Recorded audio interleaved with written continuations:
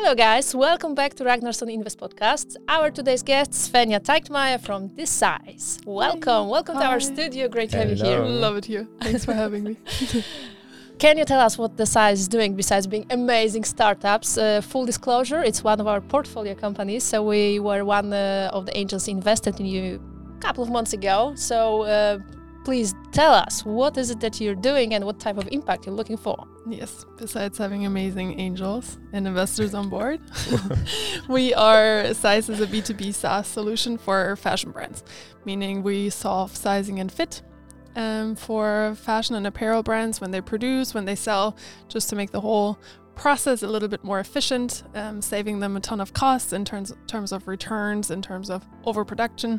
Obviously, that's why you guys are also with us, right? Because we also have a little bit of a sustainability angle or impact in saving some CO2 in the production process. I would even say it's not a little bit, but it probably we even try more. to, yeah, that's one of the topics today, right? Like we're trying to make it a bit of a bigger thing. Yeah, exactly. That was one of the things that also tempted us when we started to talk to you. And I think that's the story worth sharing because the way we got to know each other is kind of a fairy tale in the fundraising processes because we invested in Saiz in a way that does not happen often. You did not come through the network. There was no introduction from anyone. There was just pure luck and cold outreach from your side on LinkedIn. Your partner, Marita, reached out to me with a totally random message like, hey, we have a startup. Would you like to have a conversation? We're doing this and that. And I said, yeah, okay, why not? So we started talking. There was like this fit on in terms of, okay, you do in fashion, you do some impact. Let's talk. Was I extremely confident I want to invest after seeing the first pitch deck? Not necessarily, maybe.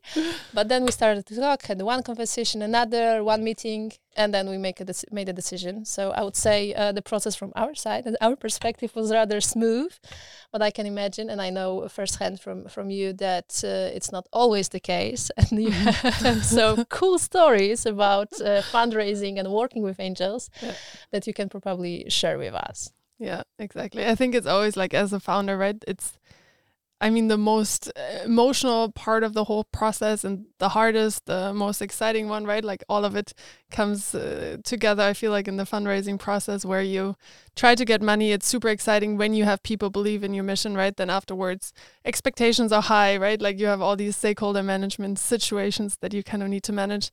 So I think for everyone, fundraising is always... And the investor relations that come afterwards, always a huge topic. Mm-hmm. And I feel like a lot of people forget the investor relations. We did, like, I think first, in the beginning, we also, for Saiz, right, we pivoted a little bit out of another startup idea and we were just super excited to get some money and like try it out, right? Like build a MVP, like get the first 100K in the beginning or in 2021 towards the end and just build an MVP, see if like our little crazy idea would work and if that would be a solution that can work. And then sometimes it does happen that you get people in that you didn't think about before, or maybe you had an inkling right before that it could be a potential topic where there's going to be character misfits or just you're not best friends with everyone, right? Which I think in a professional context is also more than fine. But then figuring out how to manage them, I think, is a very little talked about topic in the startup world. Yeah, exactly. What's happening after someone give you the money? Yeah. Exactly. We see it's quite often working with our portfolio that there are two types of founders, or probably more, but making it general. Ones that is sharing everything, and all the emails and all the calls are there every single month, and you basically know everything that is happening in the company, which is totally fine. But there are also some that do absolutely nothing, and there's some all the shades of gray in between. Yeah.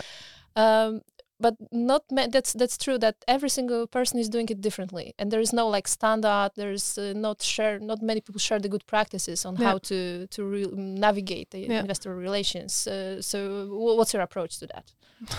What do you find working for you? Or maybe let's switch the question. What works for you? I think what's really important actually to notice, or what I always find really interesting, right? Because if you talk to, like, we also have a couple founder friends that have been through the depths of it, have built big companies and stuff like that, right? And they're always like, yeah, make sure you watch out who you're taking money from, right? Which I think is a awesome advice, and advice you don't, like, I mean, at the end of the day, you don't always, I think it's not the most realistic, actually. Like, everyone says it, like, watch out where you take money from, but at some point, like, what is the alternative? Like, do you sometimes just die because you don't, like, is that what you're doing if you don't want to, like, go with a certain person, right?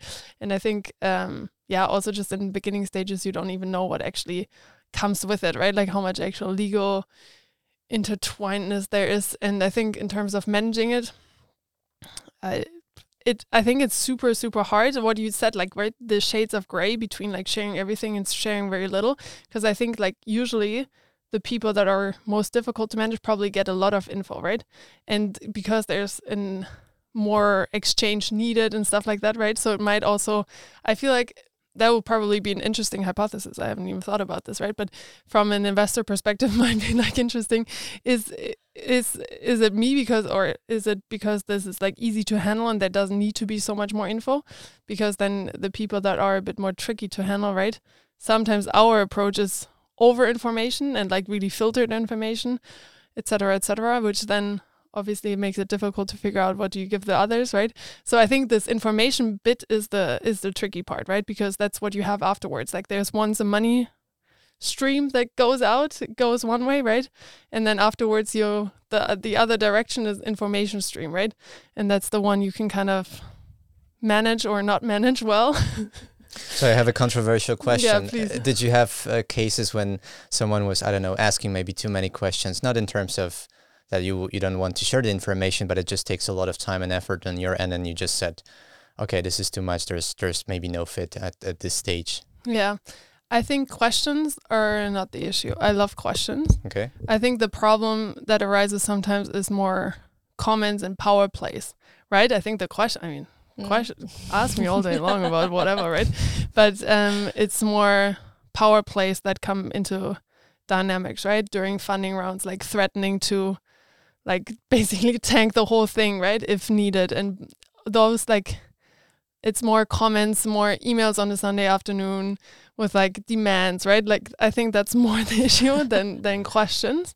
And that does happen, right? Like, I mean, there's what you say, like, different founders, there's also different angels. And I would say, like, it's not the information. I would say in terms of angels, it's a lot of emotions, right? Like, because I get it, like, especially for angels, it's private money, right? Like, that's why it's, like, a whole different story now we have, like, institutional investors and VCs in as well, right? Because they're hired to some degree, right? Obviously, they're still interested in your company doing well, but it's different if you put your own private money, or, like, you have your little UG or whatever, right? But you still, like, it's somewhat more like you earned it. It's your money that you made, and you put that into a startup. And there are varying degrees, I would say, in terms of emotional attachment to that money and that startup doing well.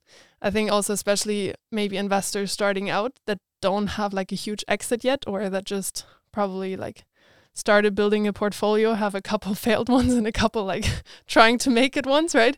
And then you probably, I also get it, right? You probably try to, like, really foster the ones and try to turn control to some degree, which obviously doesn't work, right? Like, it's not at all in your control. You have way too little info, and then you try to request more info, and that doesn't work out either, because you're never going to have enough info to, like, really run the company from the sidelines on a Sunday, right?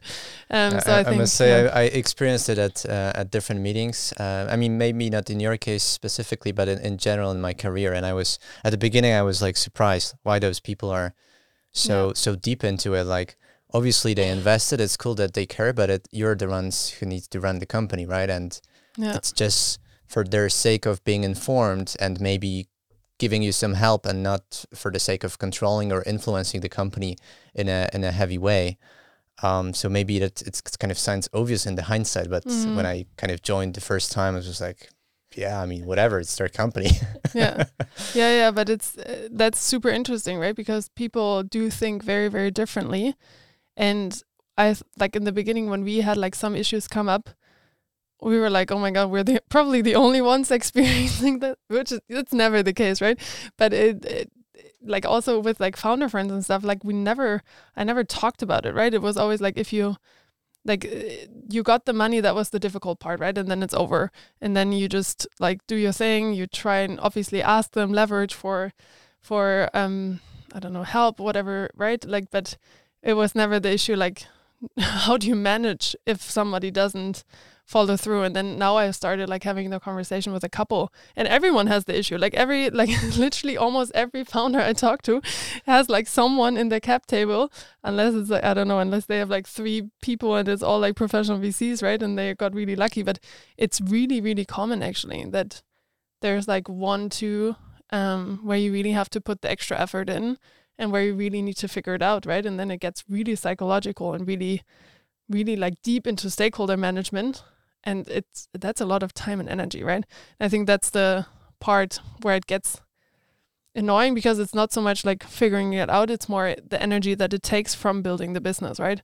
And then you're always already like annoyed. It's like, I need to build this business, and then you're happy, but you won't let me because I spend my Sundays giving you more info. But I have to tell you that you're not alone in that, because sometimes there are some type of calls where other angels also feel your pain when there's someone asking those questions or trying to give you advice that makes no sense at that moment, just trying to give value where it's not needed.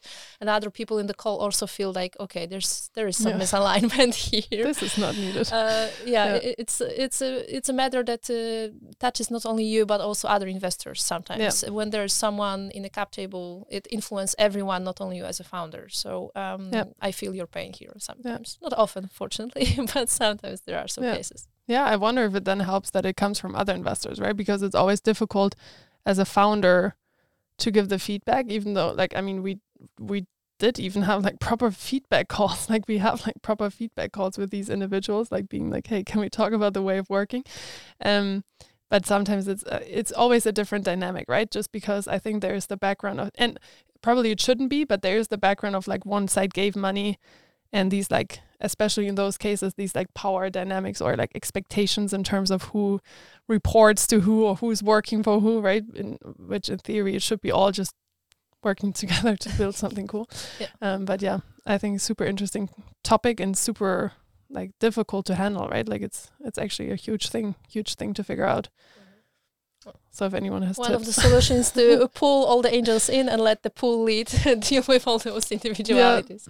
Yeah. Or like, but that's actually like a super practical one that I would always do again. Like, even those legal things that in the beginning you don't think about, like just attaching, for example, the pool agreement, even if it's not like, if it's just a convertible note or something, already attaching the pool contract basically to those convertible notes, right? Would already help, because then you don't have the conversation afterwards, after it's been like months and months of working together and like figuring it out, but that is already in place, right? Like, I think there are some legal ways to like be better about it, but you obviously need to know about that before, right? It's interesting how it sounds from your perspective that you need to manage your pool of investors in a certain way. Yeah. Like for us, I think we think we are in this situation where we own like basically almost nothing, have almost no influence. It's a convertible note very often at the beginning. All we can do is maybe ask you like 2 useful questions, and obviously use our network or whatever resources we have. But it would never come to our minds to kind of expect, okay, in a sense of working together, but not now you need to report in a certain way and behave in a certain way, and you need to trick me into signing a pooling agreement or something. I remember when we had this call and you said, there's this pooling agreement, would that be comfortable for you? And I was like, as if I haven't had any option. But for me, of course, I mean, if this is kind of what's in place, what's the strategy, I mean, let's get over it and focus on the business, right? Which I think is a very healthy approach, by the way. Like, much appreciated. You're welcome. There's one thing that is interesting to me from the perspective of you being both female founders and recently closing your pre-seed round. would you be able to share a bit of experience, like from that perspective, how difficult it was? Like, did you experience any problems because of you not having, I don't know, a guy among the team, or? Yeah, the topic of female founder. It's actually really like, it always comes up, right? Like now we're starting also to do like a little bit of PR, and I mean, I think if you're a tech startup and you start, right, and there's there's 2 ladies, then that's always the topic. There's just not that many, even though it's starting to get more. Obviously there's more to, like, there's so many facets of it, right? And it's really, really difficult to break down. Obviously we have the stats, right? Like we know a lot of VC money it doesn't go to women, right? We know it's mostly male, and then even like a lot less mixed teams, and then even less to only female teams. It's always funny, right? Especially now, me being tech lead, right? Like usually it's like, no way, like, but who is actually, like, also in investor calls, right? Like, but who is actually behind it? No, but who is doing your software development? Who is doing like your architecture? Who's doing the machine learning? Like, for sure there must be like a few more people, right? Like there must be someone else. Like clearly that can't be you. Like maybe you have some ideas, but clearly that's not you, right? So I think like there's some dynamics that you can feel really early on, and I think sometimes it's also like, we, for example, have also, I mean, you also know when that's not never going to work out, right? Because you hear certain comments or you hear certain feedback. Like, for example, we were in touch with this one VC, and they also, I mean, we had an amazing investment manager coach us through a lot of things, and he was really, really cool. He was a huge fan. Then we got into like the board pitch or whatever, right? The meetings with, and you just like, it was obviously online. I feel like everything nowadays is usually in these pitch events, right? And the cameras go on. It's just like these 16 old white males.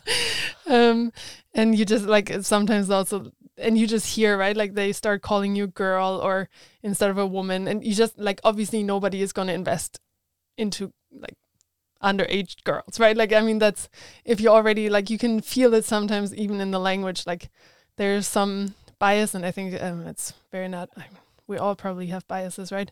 Just being aware of them is probably a little harder for some than for others. And there's for sure some investors that you talk to and you feel like we're on the same wavelength, right? And we're talking really like person to person, and then obviously sadly sometimes it does happen that you talk to investors and you know they are not really taking you completely full. And that's something I cannot really understand, specifically in your case. Like, how could anyone ask who's behind the product? When we asked you first question about product, after like a first minute, I was so 100% on board with you being that person. Like, I can't really understand why would anyone ask that question. So ignorance, that's my only comment. Yeah. I'm just curious, like based on your experience at least, would you rather say that those biases are subconscious or conscious, or kind of a mix of both? Or I mean, I think it's like with every bias that we have, right? Whether it's gender, race, whatever, like it's probably unconscious in all of us, right? And some are a bit better on reflecting about it and try to be more conscious about it. Mm-hmm. And then I think the most ignorant ones are probably the most unconscious. So I think like if you try to like reflect upon it a bit, then you are starting to be a little bit more conscious. And like, I think, with most cases, it's probably very deep ingrained and very, you're just used to, like, I think it's, you're just used to seeing a certain image, right, of a tech founder, black hoodie, male. Mm-hmm. A little introverted, and then that's the CTO, and that's the acceptable form of a CTO, right? And then you just expect maybe your 3 dudes, right, that sit across from you, have their pitch deck, look a little different. You probably also see yourself in them, right? Like there's also a lot of studies on them, right? If you look at VCs that have a higher percentage, or investors that have a higher percentage of women on their team investing, they're also investing more into women, right? I think it's natural in us, we invest in, because it's so much has to do with trust. And I think you trust what you know, right? And you know yourself, right? If you are the dude at a VC that has gone to the private business schools, and you see another younger version of yourself that went to the same private business school is a confident young dude, right? You're invested in that because you see yourself in that. So I think to some degree it's natural. I think you just have to hopefully reflect a bit more on it. Kasia, it's so good that we have each other. Of course. Exactly. It's good that you have her to chat. Yeah. That's why you invest like very. Yeah, I want to very believe I'm gender not biased towards male-only founders. Male-only founders still contact them. Well, we have 2 out of 7 companies we invested in are female-led only, and 1 mixed team. So I would say not the best one statistic, but No, but I think that like gives you puts you probably in the top 5% performance. That's good. You see how lucky you are? By saying that I'm lucky, you're biased that I'm the one who is lucky and not kind of... Let's not go there. Svenja, do you have maybe some good practices how to leverage the bias toward, how to work with that basically, how to fight it? I don't know. What do you do with that? I don't know if it's good. It's probably just funny. Like we have our default white older dude that we take into calls. Hi, Stefan. I mean, he knows it. Like it does help sometimes, right? Obviously, okay. Like granted, he's also like extremely experienced, amazing guy, like really long in the industry and all of that stuff. So obviously it's not just because he's male that he helps, but like we see the difference. We see what it means if there's literally like he can say the exact same thing about the market, right? Which obviously it also has to do with his experience. If somebody with that experience says it's obviously different than us saying it, but we also have been in the industry for a couple of years, right? It's not like we don't know the industry. But it you can see it sometimes, like it does make a difference if he says it. And if we then follow up and say like, and we have this cool tool to deal with it, it does give it a little bit of a, I don't think it's a beautiful solution because obviously I would love to be, it would be lovely if we can just be 2 younger women going out and just presenting our tool and getting investors in and just that being good enough, which it is for a lot of, like, I mean, I'm not saying this for everyone, right? But for some clients and for some investors, it does help that there's this check of approval of someone that does look like them. So that's we even like once before we had Stefan, we even like put someone called Lucas on our pitch deck just to get even through the first screening sometimes, right? We just like we just A/B tested it, if that makes a difference, to like just put someone male in there. We got a few more. I mean, our N was not big enough to be statistically relevant, but we got more calls with Lucas on the pitch deck than we did without Lucas. So I would call it entrepreneurial approach to the problem. There's a problem, there's a solution. Greetings to Lucas. Yeah. Greetings to Lucas. I hope he's well. Great work. Hope he's doing well nowadays. Yeah. So I think you're on a good track to prove yourself by numbers and by your work and the clients and projects you work on, rather than just putting a face in front of everything. So fingers crossed English style here. I'm also very curious about the topic of sustainability and impact that we touched at the very, very beginning. So your product by default is impactful, but that's not basically what you sell to your clients. That's not your key selling point. You're selling the reduction of returns, reduction of waste on the production side, but impact is there's like nice to have at the end of the conversation. And how do you feel about that, being impact motivated founder? I think for most founders, right, like if you ask any founder, I feel like hopefully 95% of them say like there's something bigger, right? Like most of them is not like, it's one exit that I'm after. Most of them say like there's something like a positive impact they want to make in the world, right?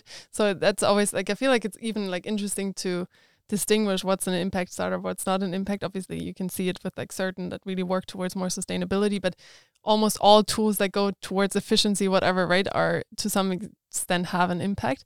And I think like what makes it sad for, or like personally, I come from like I did development economics, right? Like started from the econometrics track, I worked for the United Nations. I'm very hardcore, like white saviorism. Just at least like try to make a little bit of a positive impact on the world, right?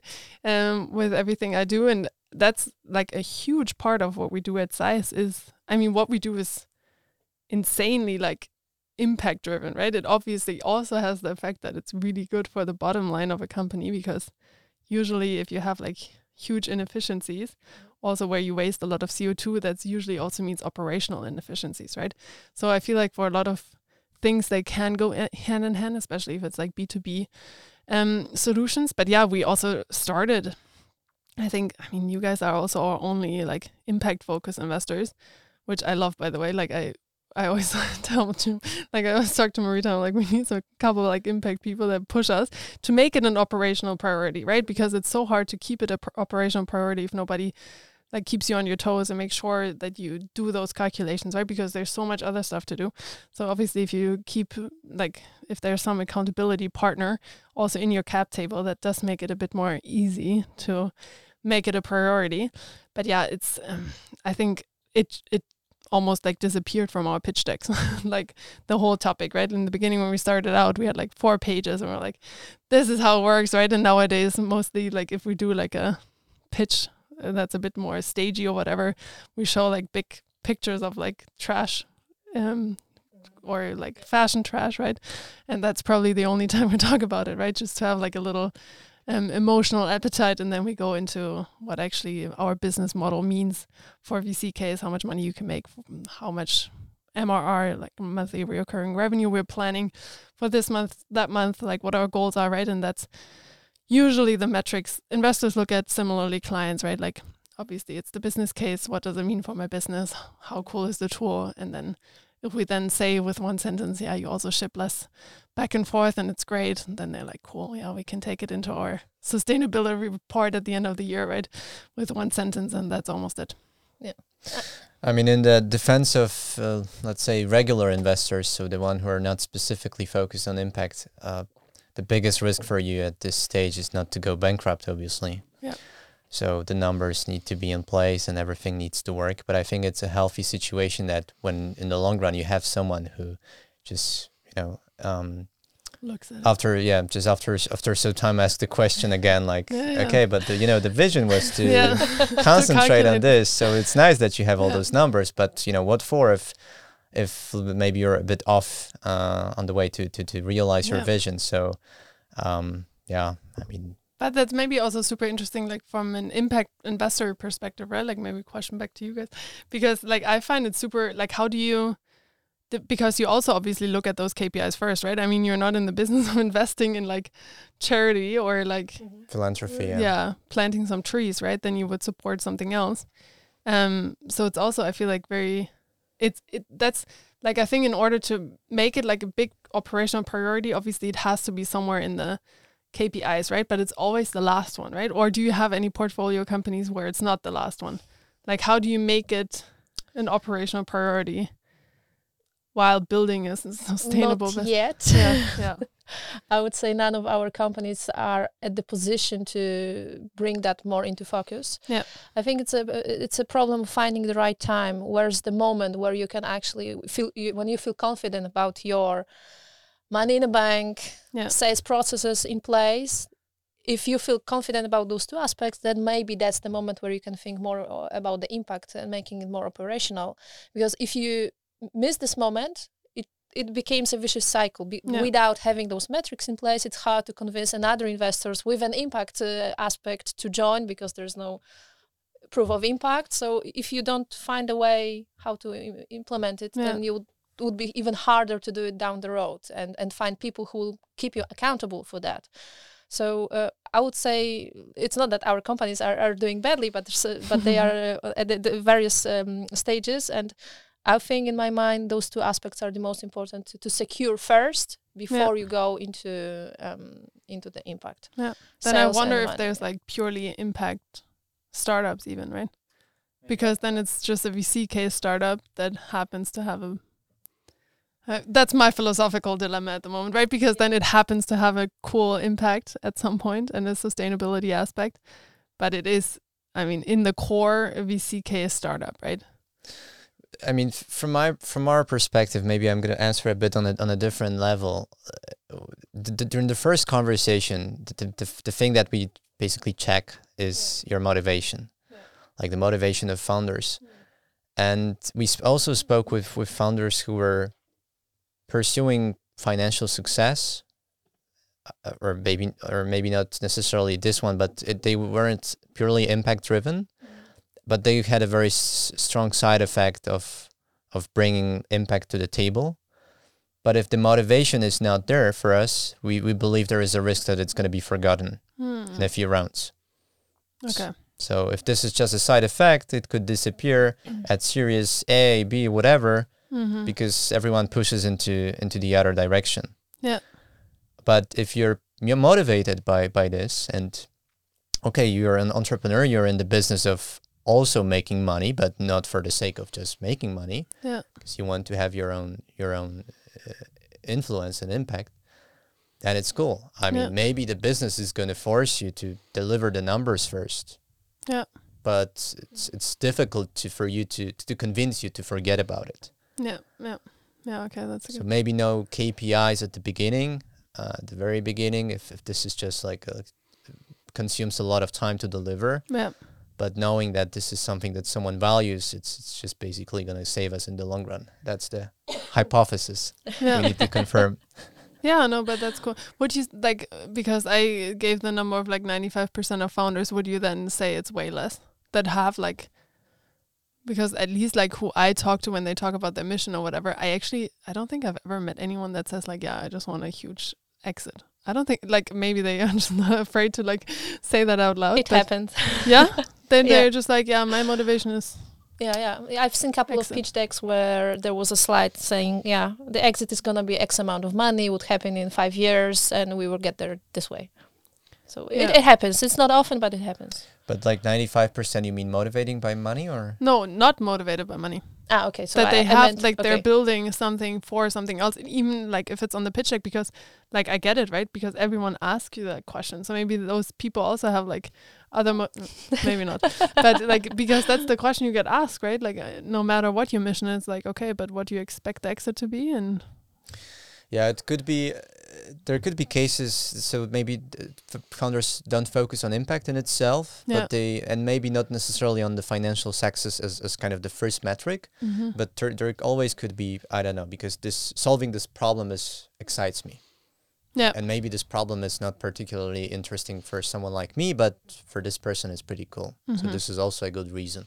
There is, status reasons, power reasons, all sorts of reasons. I wouldn't say money is specifically high on the list. Obviously to some extent because of the sacrifice and the challenge, the risks and so on.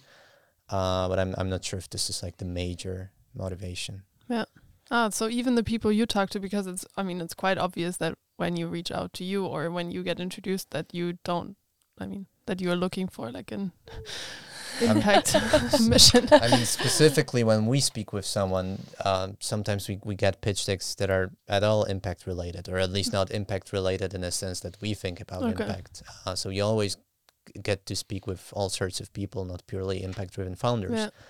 But once you think you speak with impact driven startups, founders, I don't know, there's probably dozens of them who are not exactly motivated by impact. So dozens in the sense of, I'm not sure if this is 50-50, maybe 70 to 30. Okay. So 70 interesting. Motivated. And I love the point you made that it's really about the motivation of the founders, right? That at the end drive it.